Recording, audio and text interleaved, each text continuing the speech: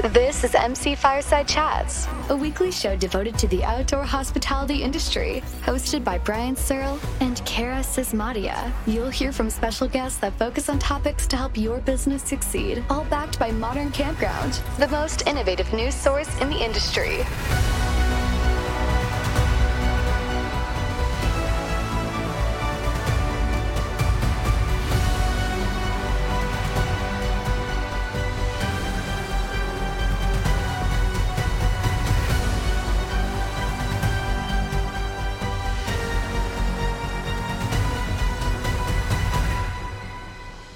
Good morning, everybody. Welcome to another episode of MC Fireside Chats. My name is Brian Searle with Insider Perks. Super excited to be here with Kara. As always, Kara Sismadia from the Canadian Camping and RV Council, and Mr. Daryl Musa, the editor-in-chief of Modern Campground. Our first, we've been doing these open discussion shows for a long time, and this is the first time where we're going to have this panel of recurring guests, half of which didn't show up and half of which will show up next time. Because, and it's not their fault, to be clear, it's always something that blows up when you're doing internet streaming shows or whatever else, whether it's time zones or coordination or whatever, but it wouldn't be exciting otherwise. So I feel like it's a good thing. It would just be boring and bland, but really excited with our open discussion show. For those of you who don't know, we have normally it's just me, Kara, and Daryl now, and maybe a special guest here and there where we're just talking about the latest news and topics and things like that. And I feel like I didn't see the emails, but I feel like somebody was constantly emailing Kara and complaining that it was just me talking too much on these shows. And so we invited new guests on here. See, Kara's nodding her head. She knows. Yeah. So we've got a panel of new guests here. Some of them are at Glamping, the Glamping Show USA, a bunch of them are. And so we've got Casey, who's live from the Glamping Show from Camp Spot here, who's going to be one of our regular guests. We're going to go around and do intros for bios for people. Randy Hendrickson normally would be on the show with us and will be the future open discussion shows, but he is in back-to-back meetings at the Glamping Show. I think Scott's at the Glamping Show too. Are you there, Scott? Yeah, that's right. I don't know if you can see all the cool structures behind me. Scott's outside. How did you get stuck inside, Casey? Scott's yeah, it's beautiful. Yeah, my Wi-Fi wasn't working out there, so he must have the inside VIP pass or something. I did get a special password. Okay, all right. So yeah, we got a couple people live from the Glamping Show. We're going to talk about that kind of stuff. We got Kurt Panchek. Am I pronouncing that right, Kurt? No, you got the Kurt part. All right. How do I say it then? Repencheck. Okay. Repencheck.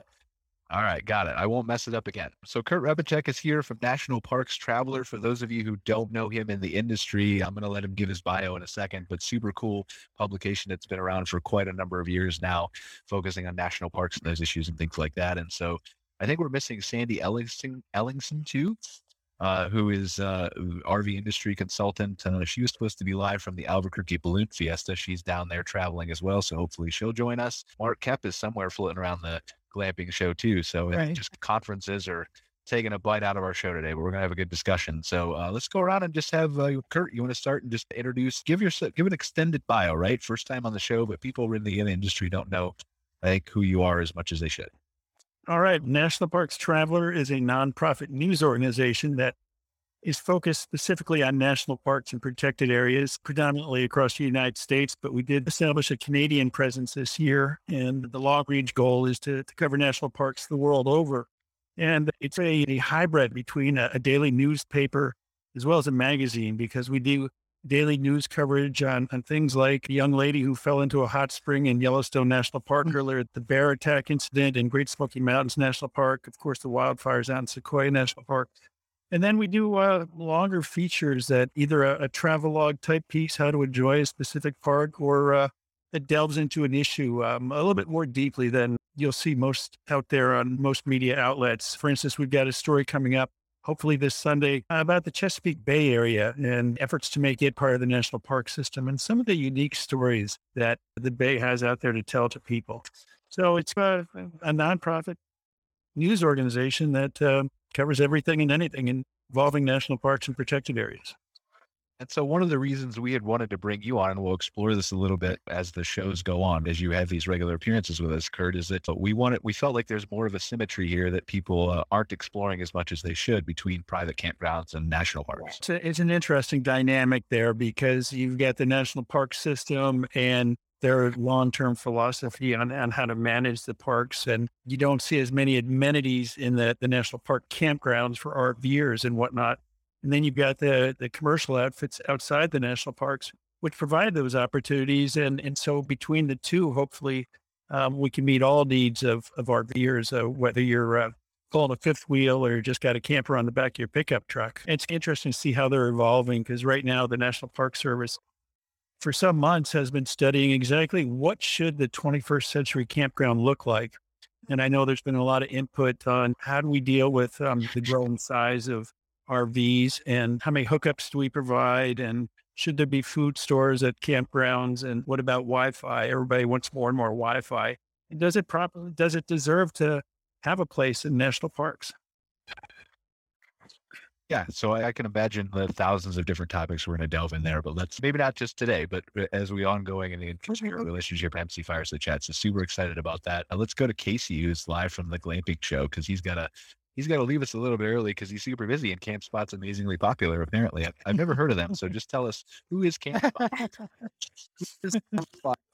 We are a company of providing preservation software to America, showing that I have a connection issue. That's okay. Yeah, we can hear you a little bit. You're a little bit choppy. So I think the issue is across this whole glamping show. I've heard from several different people that the Wi-Fi isn't the best in the world, but hopefully we'll get Casey back. But Casey is obviously the business development manager of Camp Spot to work with. Go ahead, Casey, if you're back. Yeah, if I'm back, if you hear me. Yeah, so we work with 1,500 plus campgrounds across North America. Every big and small, we try to provide good value with helping parks maximize revenue and maximize the amount of bookings they can get at their parks. And so we're constantly learning and constantly taking note as far as where this industry is moving and what it needs, and trying to stay ahead of that to provide the best software in the space to accommodate the growing number of campgrounds and the growing needs that campgrounds really should expect. So we're a number of great companies that are out there that provide this, but yeah, looking to do our part to help the industry keep moving forward. Well, we're super excited to have you. Like, I can't think of, as far as open discussions and timely topics and things, as somebody who regularly interacts with 1,500 plus parks, not you directly, but your company. I feel like there's a ton of insights and discussions we can always have with you. So looking forward to that. Mr. Scott Foos from Horizon Outdoors is also at the glamping show, but in a much better background than Casey. So what's going on? Yeah. Hey guys. Yeah. Happy and glad to be here. Thanks for having us. Yeah. We're here at the glamping show, and what I've heard unofficially, attendance is up 3 times from what it was 2 years ago when it was last live here. And we're amazed at what we're seeing out here. But a little bit about us. Horizon Outdoor Hospitality is a third-party management and consulting firm exclusively serving the RV resort and glamping space. We work with a handful of properties nationally, and we really provide A to Z services that you would expect with turnkey full management, but also consulting and accounting and marketing services as well. So we're excited to see some of the growth that our industry is currently experiencing, and especially here in the glamping space. And it's electric being here, and it's been a really fun experience. Now, I know a lot of people have heard of you, Scott, but I feel like you're underselling yourself a little bit when you say handful of properties. Handful, yeah.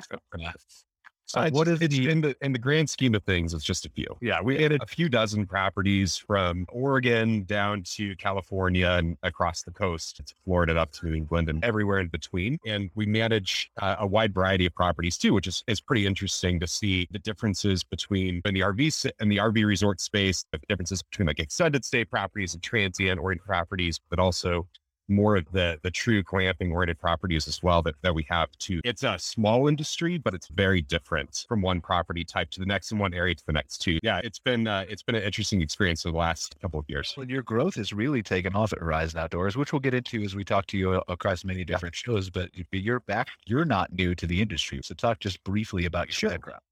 Yeah. I entered the industry in 2005 as a housekeeping, front desk, maintenance, do it all kind of guy at one of Colorado's premier resorts, and quickly began to manage that property. I managed it through college. And after college, I joined Horizon. It was Horizon RV Resorts at the time. Randy Hendrickson was the owner. Horizon itself has been in business since 2004. And my wife and I, Lindsay, she and I purchased the company last August. And Yeah, business in that time has about tripled, and it's been a wild ride. And I think it's indicative of what we're seeing from the demand overall. So Absolutely. That's awesome. Excited to have you here. I think Angela's here too. She has her camper off, but we'll have her introduce herself in a second when she gets back.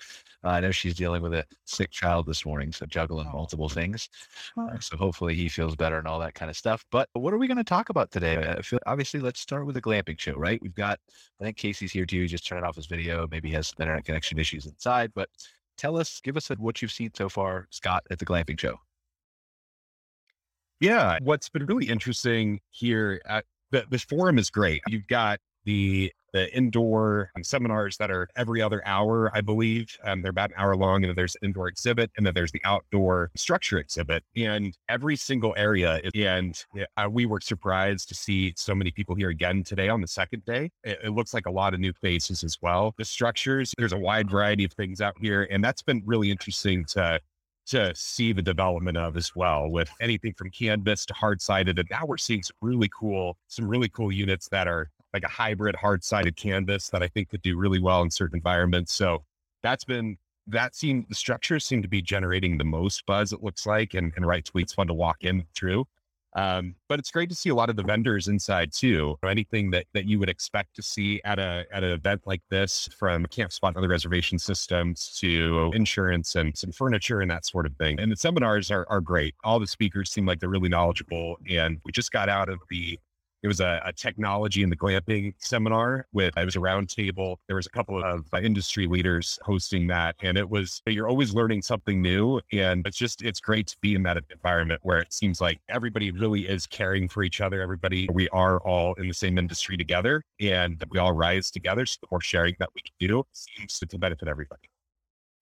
I think it's fascinating how the glamping show, I don't want to say popped out of nowhere, because obviously they have the European division and things like that. But when you look at the competing conferences, and they're not really competitors with each other, but the similar conferences from ARVIC to KOA to LSI to the state associations, glamping is definitely a baby when it comes to some of those shows. But it seems to be catching fire like much more quickly than I would have thought of. Like the attendance in 2019 when I was there, I wish I was there now. I just stuck in limbo here in Canada. But yeah, it just seems like there's so much engagement, so much interest. Were you there in 2019, Scott? I think Randy was. But no.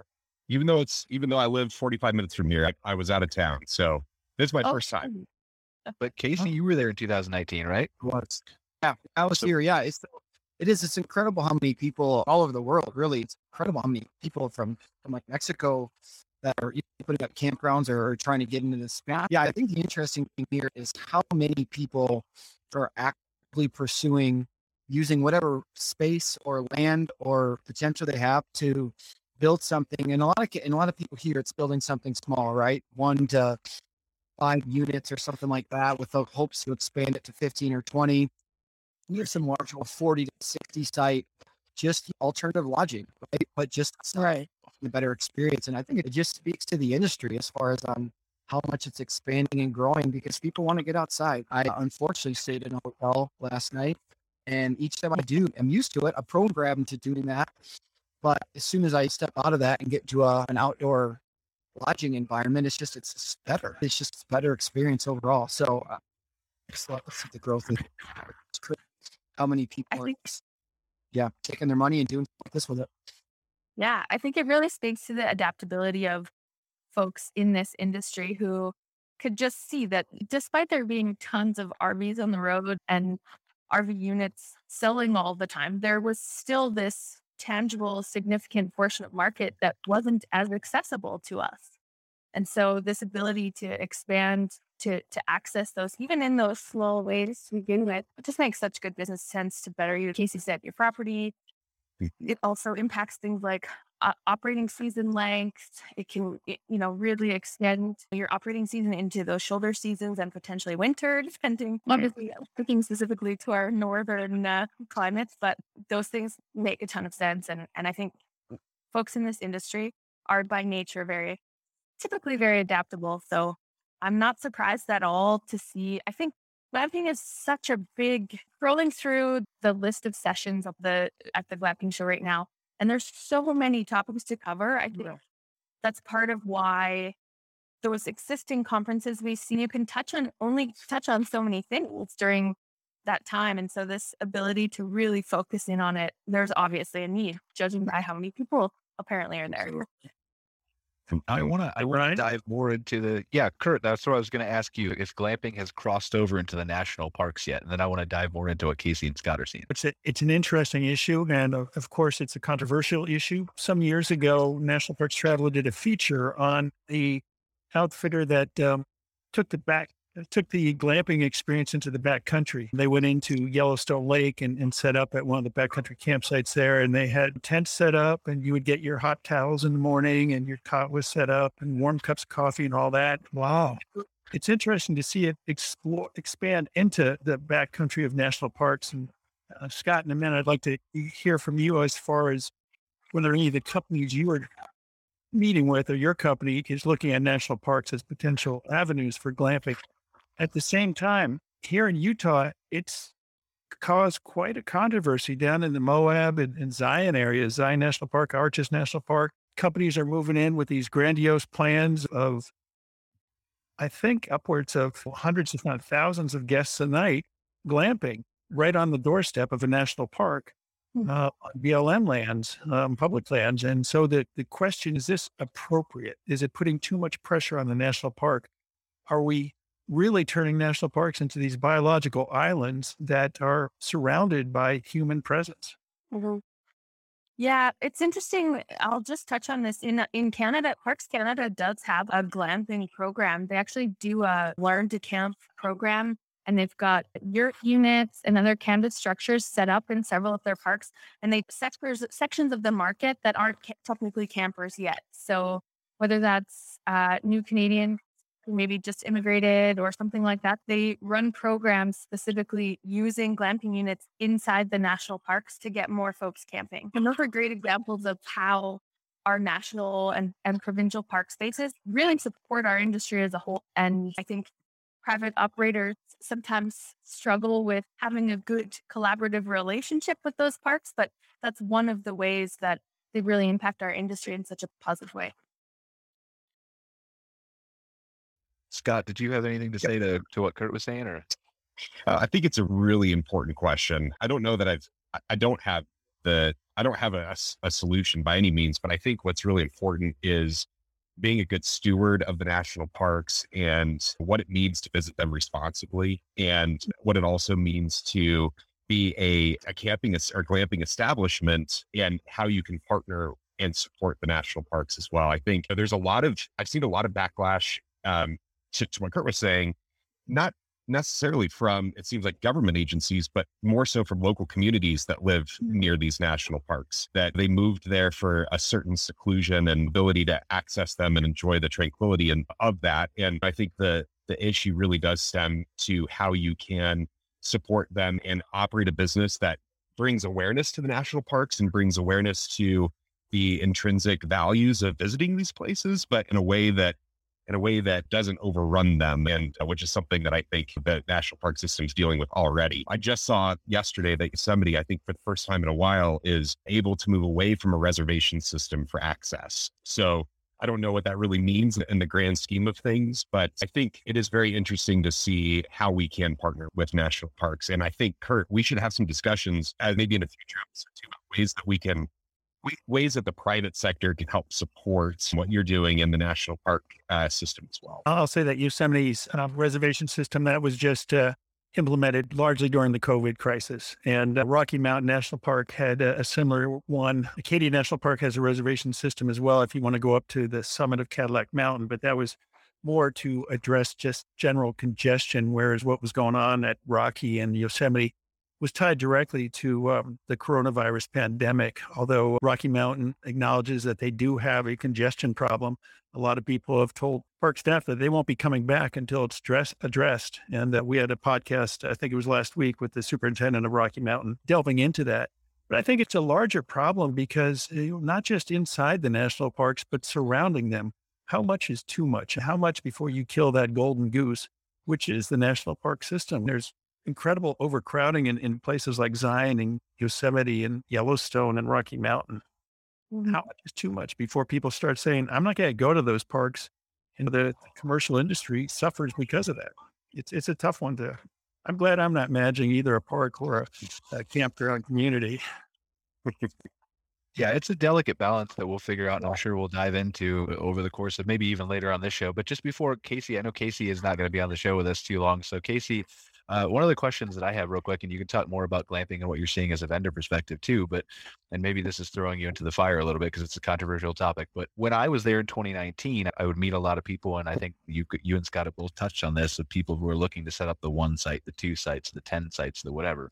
Is there a sense of the difference between the people who are looking to operate glamping from a campground perspective versus an individual land use hip camp type perspective?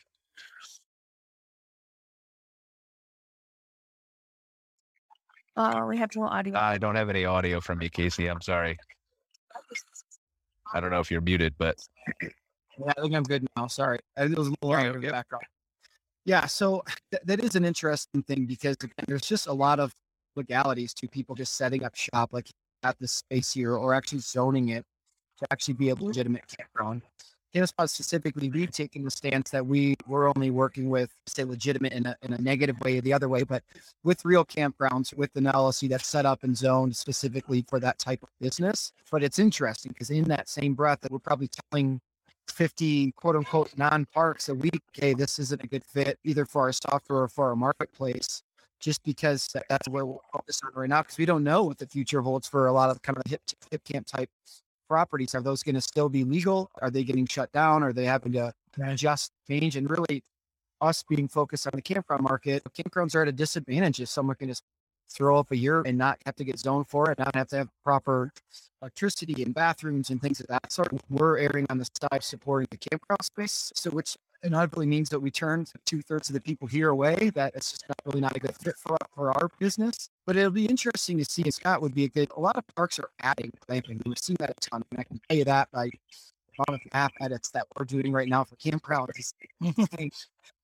Yeah, we've almost had to double down on our graphic designers to keep up with them, and a lot of it is lodging, right? They're adding cabins or tiny home type aspects or yurts, and just to add that experience. So I think there's a lot to be decided on. Will this new experience last? Like, will people default back to a really cool tent, or the people that are looking for lodging, they're gonna want to go back to a traditional cabin? Because right now you can't miss right now with outdoor lodging, right? Almost anything that's outdoor, for the most part, people are eating up. It's a matter of Right.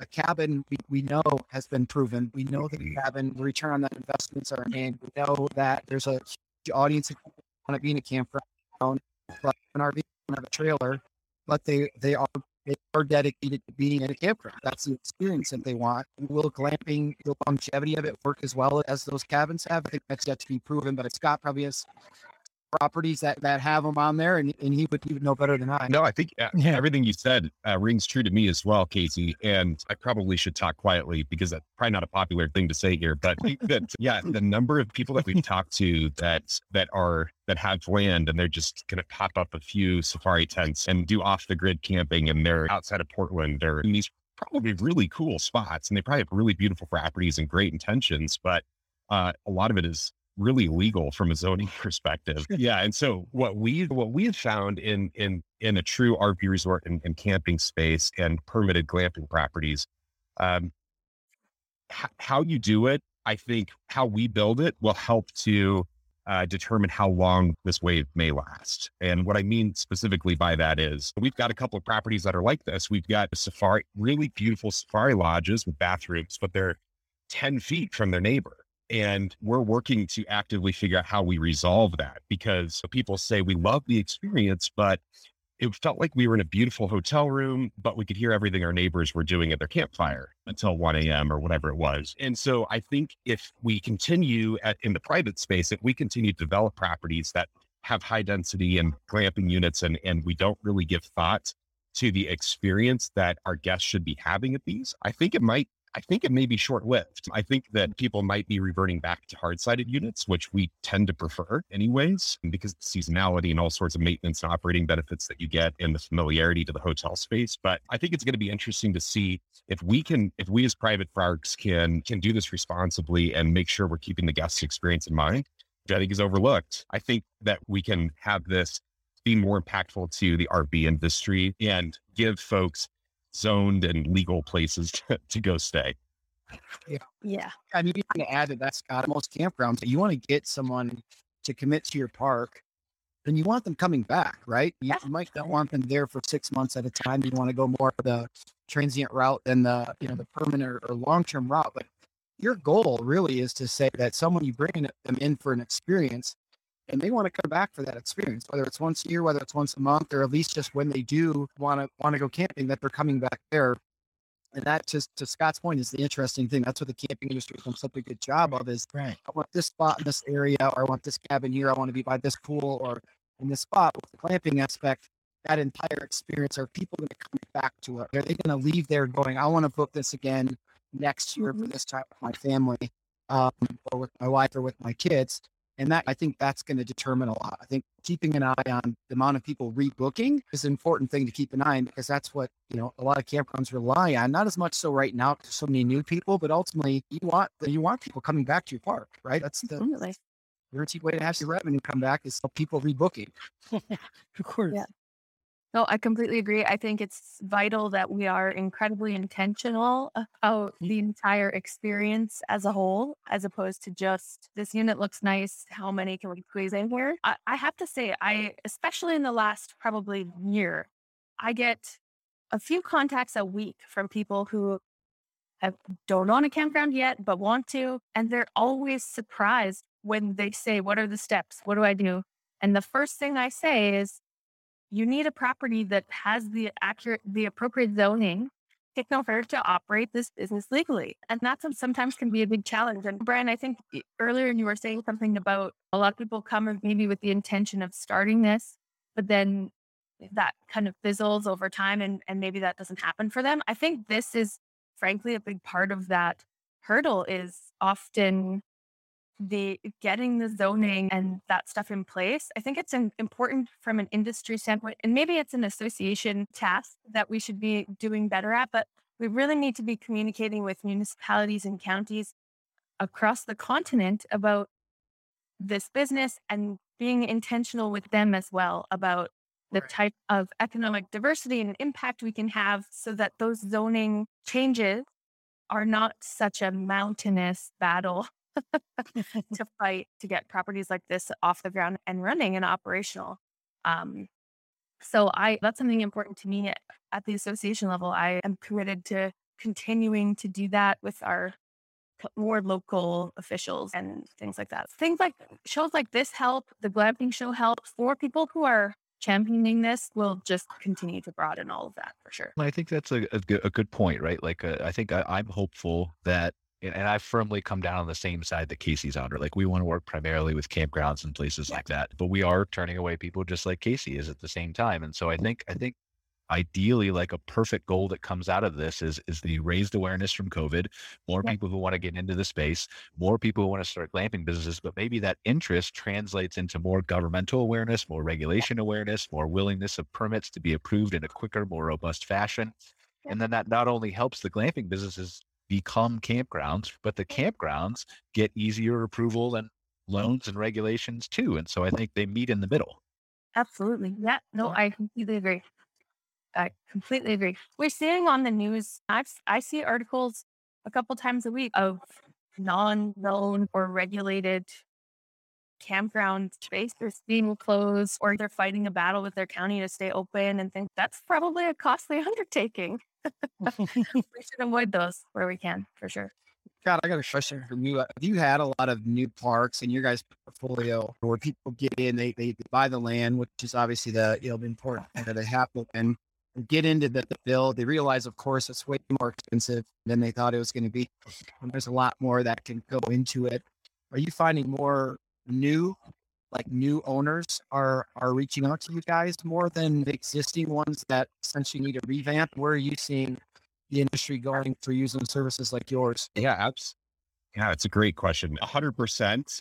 It seems like the majority of it is new ownership, and the majority of that new ownership is private capital fund groups that are getting into the space. About probably 3-4 years ago, 90% of our business was mom and pop ownership, and 10% was capital funds. And that is entirely flipped in the last couple of years. And it makes sense in some ways too, because for a mom and pop to bring in a consultant or a management company, we can help with certain things, but oftentimes the property that they're running might not be able to support management fees. But then also these investment groups have the need to be able to partner with a consultant for the, sometimes it's written in their bylaws of their funds to be able to have to partner with a management company. And really, we view ourselves as growth and strategic partners more than a service provider. Their success is our success. And so we focus on them first and foremost. So I think that the new development, greenfield development that we're seeing is, I think in the last year, we've opened 6 or 7 brand new properties from ground up, which has been very interesting. We've got a few more in the queue. And so I think what's going to be interesting moving forward is seeing the turn of our industry move from being so mom and pop prevalent, which there's thousands of campgrounds and there will always be a majority of mom and pop, but the larger properties that have higher top line revenue, I think continue to move towards capital fund groups. And I think what we're really advocating to our clients and we work with amazing clients, we're advocating that they make sure that they build these properties and run these in a way that makes sense for future growth, and provides unique experiences at each location, and we don't turn them into chains of Fairfield. Yeah, exactly. Because our industry was on unique locations, unique experiences, like just the uniqueness and difference of each location. And I'd hate for us to lose that as an industry. So far, it seems like everybody's getting into the space. They know that's why it's been so successful. So let's just keep leaning into that. It's the fundamental of the industry is folks are moving around between all of these parks. We want to offer them different experiences in all of those to get them in the door in multiple properties every season. And so I completely agree with Scott. I'm seeing the same thing here. I have the last several members that have joined the association in my province have all been investment group members who've purchased campgrounds in the last year and are looking both for management staff or services to help them with operations, and also happy to network with other operators. I think they're happy to keep their eyes open for any more potential deals and things like that. So I completely agree. I'm seeing that same shift up here, and I don't anticipate that really slowing down as long as the industry is performing so well. Yeah. And one of the things, even with the men, Scott mentioned this, and it's so important as far as finding some of that niche, or at least just expanding on what your park does and what it does well, and displaying it. We went to the extent where we were having such a hard time getting quality photos and listings to be able to basically showcase the park's properties online, to keep the confidence of the book line, or for like going out doing photo shoots for them. They're saying, look, you desperately need to showcase the good things at your property and how you talk about the site and how you display the different site types. And I don't necessarily need a photo of every single site, because some of the sites don't look great. Some of them don't look that do for sure. It's getting something out there is going to increase bookings. And I think, again, that's just the overall shift that the camper should expect, right? You were able to not have that much photos and display of your park in recent years, but that's really the expectation now, especially if you want to stay or keep attracting. Because again, the goal is to attract new customers as well as get the other ones back, because new customers are going to drive your price point up each night. You never want to stop getting new customers, but the best way to do that in some cases is to let them know what you have, and just display that in some capacity is so important. And we've seen a good shift in that, where even 3 years ago, we'd look at, it seemed like 1 out of 10 parks actually had a good representation of what was at their park from a photo standpoint, and just an explanation, and even giving it a general creative overview of your park, like what to expect when you come here. You've been trying to, like, hey, we don't want to write it for you because it's your park, but you really want to give some sort of snapshot of what how should I come there? What is it that about that park that's going to speak to certain customers? We're seeing a good switch in that too, but it's still, the camping industry overall still has a long way to go. There's still a lot of parks that don't have that. Yep. And that's why I think so many new campground operators feel there's such a good opportunity, because they're like, geez, there might be 8 artists in the area, but one of them's online or 2 of them's online, and I can immediately get impact by opening opening and just doing some basic things to show, show people that we exist. So we're seeing, it's incredible how many new park owners we see. Honestly, I would say maybe out of the 700 or so parks over the last year that we've onboarded, I would say honestly maybe 150 have been new parks. So it's crazy. It's crazy how many new parks that we're seeing getting open right now. I just want to highlight this, what Kate's talking about specifically, and how much of an added benefit this stuff is when you partner with somebody like Kemp. I think it's important to note that this is so much more than just reservation software. KempSpot offers you a full team of pros who are going to give you tons of advice and resources and perspective that maybe I was a campground owner for a long time. It's easy to get tunnel visioned when you're in the midst of a season where your sites are full and you're busy every day. And so you're not technically thinking about like, how can I harness other sections of the market and how can I access a different demographic and all of those things at that time. That partnership with somebody like CampSpot brings so much more to the table than just software. No, thanks, Sarah. I got your $20 in the mail. To touch on what Casey was saying too about images, not just on the reservation system side, but just images across all of your branding, across your website, across your social media and stuff like that. We encounter a lot of clients. It's getting better. I find that the group or the properties that are working with management groups tend to have nicer pictures, more pictures, that sort of thing. We still have, I joke and people laugh, but we still have clients where we've got pictures that we have to pull from that are like from a flip phone, like Motorola Razr images. And the thing is I just don't, people see a price tag on what it costs to have someone come into your park and take pictures. And it's really not difficult if you have a nice smartphone to take some of your own pictures. But the negative reviews and the people that don't want to come back and the people that don't even want to give you a first chance, it's because you're setting an expectation with the images that they're seeing. And if your images stink, there's not anything for them to look forward to. There's nothing enticing them to book. And then the negative reviews that you see, you want to have nice pictures, but you also want to have an honest depiction. If you only have one nice bathhouse and everything else is junk, and you only have a few nice heights, you need to find a nice way to display the reality of your park, because the negative reviews you get are because of unmet expectations that you've already set before they've set foot on your property. And maybe to your point, Angela, with that too, because you guys are right on the front line with marketing social media and making sure that we've got great content. And I think that it's not as complicated or as expensive as it sounds like it could be to get those great images.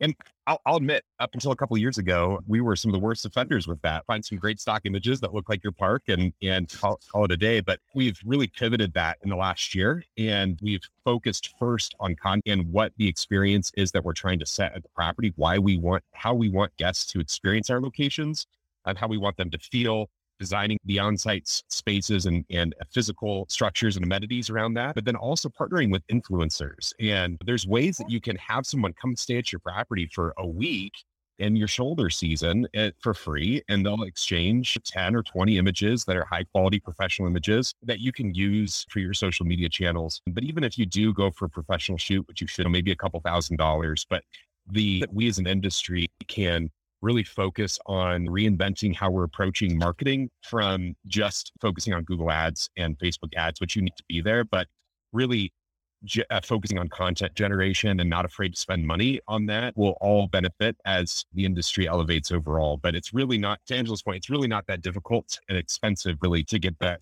high quality imagery. Can we just talk about Bay Point Landing for 1 second? Because those are some gorgeous photos at Bay Point Landing.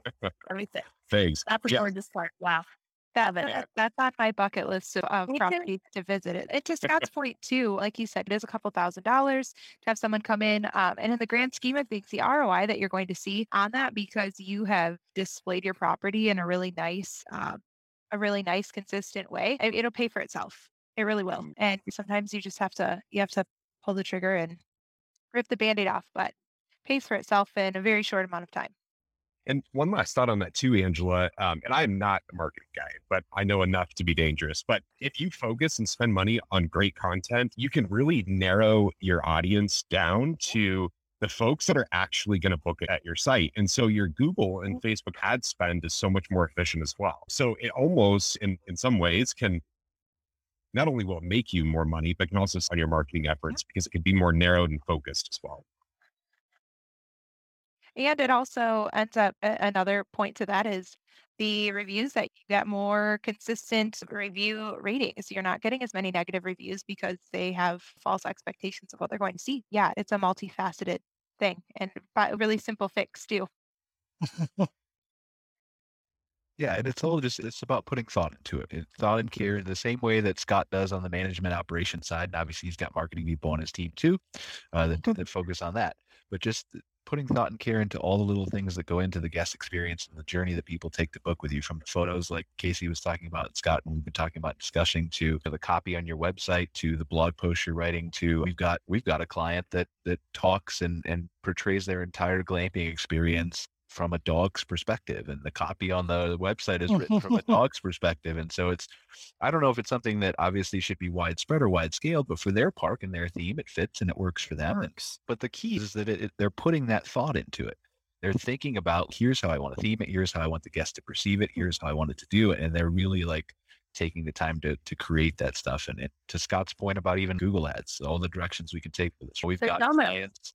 Yeah. We've got clients, again, like you talk about, look at Arizona, for example, just because this is one that's popping into my head. You narrow your focus and you target your Google ads and Facebook ads to people who are looking for places to stay near the city where the campground is. The further you go out from that, the less narrow your targeting becomes, and you can still get guests as you increase that. But the ROI, the return on investment, the conversions, all that goes down because you're expanding your targeting. And that's not just with Google ads, it's with everything you do, copy and all that kind of stuff. Kurt, what have you seen from, like, you've been quiet over there, Kurt, I feel like, because we're talking all about glamping, but like, how do you envision some of these glamping operators as they increase their operations, as they become more niche in some cases, working not with directly the national parks, but working in, I don't know, coordination with the theming, the areas, the things like that, to help maybe amplify or increase the glamping experience at their properties that are near national parks? It's a good question, and it's outside my purview because I'm really focused inside national parks. And that's what I mean, like the theming, like if you're talking about Utah, right, Moab and stuff like that. Obviously, there's ways that I think that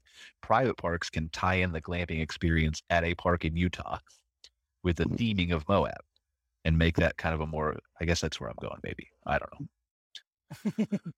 I think I know I can speak from local parks here in Alberta. I just finished sitting on an outdoor recreation roundtable, and Alberta the provincial parks are actively working to expand or enhance their regulatory requirements on outdoor recreation use on the crown land properties immediately surrounding their provincial parks, in a way to, Kurt touched on this earlier, to both reduce human impact in those areas and do some more regulatory stuff, but also be more intentional about how visitors are using those spaces in order to cultivate experiences and things too. So things like OHV, like ATV use and things like that, they're putting in regulatory expectations and resources and facilities and things like that to better, I hate to say control, just to mitigate our impacts on those really vital kind of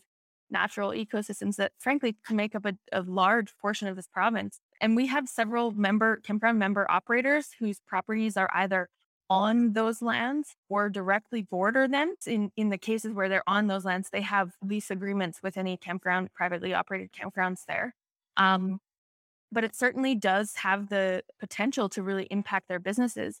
There are we've had the owner of Sundance Lodges on this show before, quite some time ago, but her property is in Kananaskis Provincial Park, and she has the majority of her sites are teepees and outfitter tents. So she's actively operating a really successful glamping business on provincial, like public lands, through lease agreements and all of those things. I think there's great ways to facilitate good partnerships here, that she, as much as she is operating her business, she's also really passionate about keeping the environment, prioritizing the treatment of the park, and ensuring that her guests are great stewards of our natural environment. And she's, in my opinion, a great example of the type of person that I think that those parks should be partnering with. She's not only prioritizing her bottom line, but also that stewardship. And I do think that the Alberta government is actively seeking other partners to do more agreements like that with. So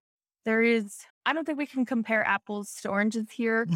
We have different dynamics in terms of population densities and those kinds of things.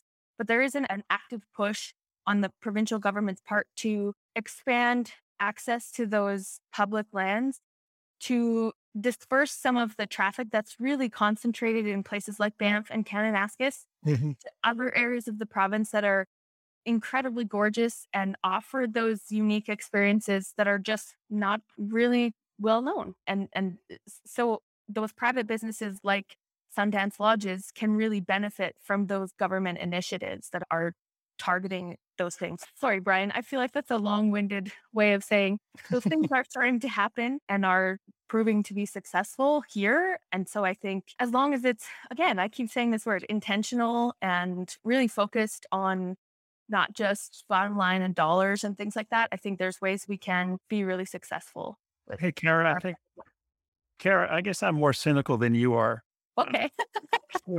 Especially when I hear talk about investment companies and looking into the glamping business and displacing the mom and pop operations. And I think what's going on in Utah is a perfect example of what we have to watch out for when these companies that have the political clout and the financial clout to move on to public lands, fringing national parks, increasing the pressure on those parks. And how much a night do you want to spend to sleep in a tent? I see there's an Airstream model coming towards Zion National Park and $300 a night. We're going to price the experience out for a lot of folks. Now moving away from that cynical voice, down in Everglades National Park, there's an interesting operation at Flamingo down on the very southern tip of the park where the concessionaire, because of some hurricanes that wiped out the lodge there back in 2005, I think it was. They're slowly rebuilding some hard lodging facilities there, which I think are going to open next year. But they've also dabbled with glamping. They've got some beautiful tents at Flamingo with beds and dressers and lamps and whatnot. But again, you run into what Scott was saying earlier about, do you want to go to sleep listening to your neighbor? You have to be a little bit sensitive to how you disperse those glamping operations. So as not to ruin the experience. Even that goes beyond tents. I was in some cabins where I could hear the couple next door most of the night. But I do think as the National Park Service looks towards what the 21st century camping experience should be, I like what Parks Canada has done with introducing some glamping options. We had a story on that earlier this year, and there's some really unique accommodations that they're offering out there. But I think it has to be done in a sensitive way. It shouldn't be like we can shoehorn in, because that's going to ruin the experience. It's going to ruin the natural habitat, the natural resources. Totally. And at the end, it's just going to trash the place. I couldn't agree more, Kurt. I know specifically here in Alberta, there's been up until now frankly, a complete limitation on development of certain types on our public lands. And the intention of this outdoor recreation roundtable was to start that regulatory conversation process so that the government can begin to assess. I think their intention is to be focused on ensuring that the right types of partnership come into place in those areas, Right. in order to prioritize the things that you're saying, the experience, the equitable access to those public lands for as much of the population as possible. Those kinds of things have to stay at the top of the priority list above above any, frankly, private interest. And I think when you start talking about investment companies coming in, you're going to lose that. Well, and I think there is going to be, I don't want to speak out of turn, but in my opinion, I don't see there being willingness to partner with investment firms. I think maybe I'm pipe dreaming, but I have seen they've actively got applications for partnerships open for over a year now. Right. And I have seen them refuse partnerships based on the relationship not aligning with their goals or priorities. So I think I'm hopeful.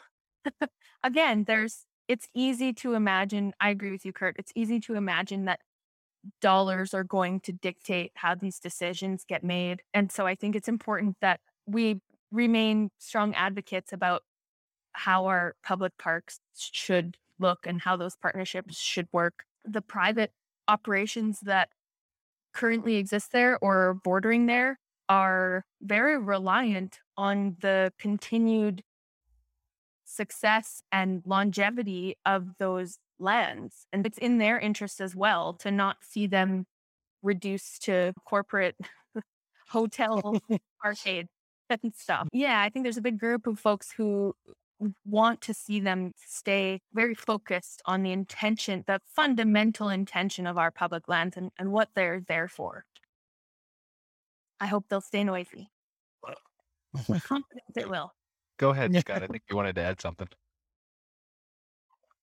Oh, I've a few thoughts, but I think I think Kurt and Kara both bring up really good points about how we need to navigate this as an industry. And from a group that works with a lot of investment money, I think I can say that, there's groups out there that do it better than others. One thing to keep in mind, and I don't know how it's not perfect, but a lot of these auto camps of the world and others are going into existing properties, existing campgrounds that had more RVs on them than the density that they're being redeveloped into. And I'm curious to know how those groups can partner with the national park system and the local community too. Like, let's not forget, it's not just the national park system, but it's how we can help benefit those local communities through tax dollars and community outreach and ways to be a good neighbor by allowing our guests to connect to nature, to connect to the national parks that they're going to visit in a different way than they would even in an RV. That was the initial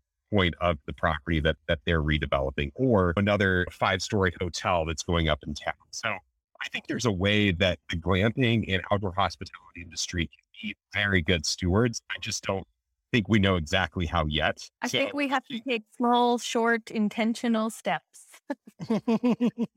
Totally agree. Yeah. Well, and that's the thing. That's the point of opening up. Yeah. Oh, that's the point of opening up this conversation. That's why I invited Kurt on the show, and I want him to be a regular guest, because prompting and forcing these discussions that kind of make people uncomfortable, they're not sure where to start, is the way that we make progress. And so there's so many nuances involved in this, from the basic of what I said, partnering, and what we're talking about with Scott, to the things that Kara talked about, like the concessionaires and the businesses that are actually within national parks that have a deeper partnership with them. I went up to Jasper National Park here a week and a half ago or something like that, and we stayed at a beautiful place called Pine Bungalows. That was a little tiny lot. They had a couple hotel rooms, but for the most part, it was standalone cabins that were right by the river, and they were they were in the national park.